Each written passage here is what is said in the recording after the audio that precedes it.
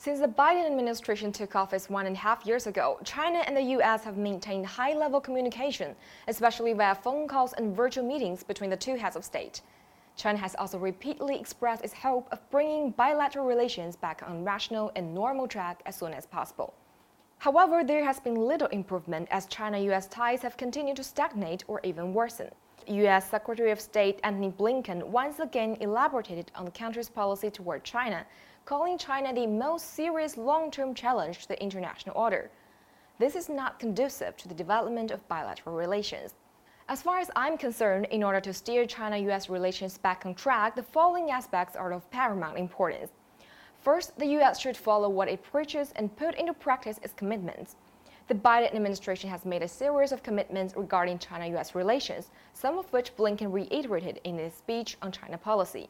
For example, the U.S. claims that it is not looking for conflict or a new Cold War, and that it does not seek to block China from its role as a major power, or to stop China from growing their economy. Unfortunately, the Biden administration's practice ran counter to its commitments. As the Chinese saying goes, a promise is worth 1,000 ounces of gold, which means that keeping promises speaks volumes about a person's character. The same is true for nations. We hope that the Biden administration can take concrete actions to honor its commitments. Second, more efforts are needed to strengthen functional communication, exchange, engagement, and cooperation between the two sides. China-U.S. relations involve various aspects such as politics, economy, military, culture, education, and people-to-people exchanges. Blinken's speech also mentions certain fields where the two sides share common interests, such as tackling climate change and reviving the global economy. The two countries have maintained regular contact in responding to climate change and issued a joint statement last year in Glasgow. Xie Zhenhua, China's Special Envoy for Climate Change, and John Kerry, U.S. Special Presidential Envoy for Climate, recently attended a session together at the World Economic Forum in Davos.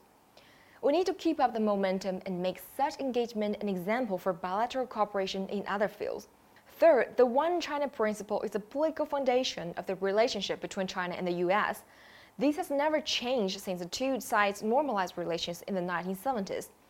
Blinken also reiterated in his speech that the U.S. remains committed to their One China policy.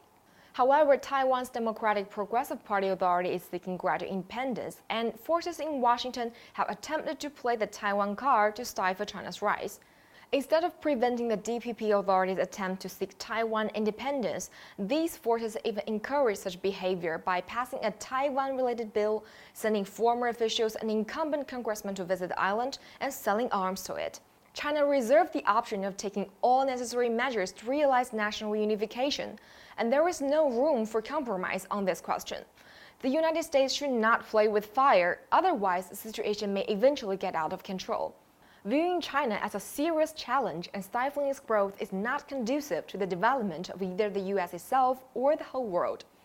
Benign competition, inclusive cooperation, and common development are China's consistent stances and are integral to the development of international relations. Thank you for watching. I'm Xiu Yi in Beijing.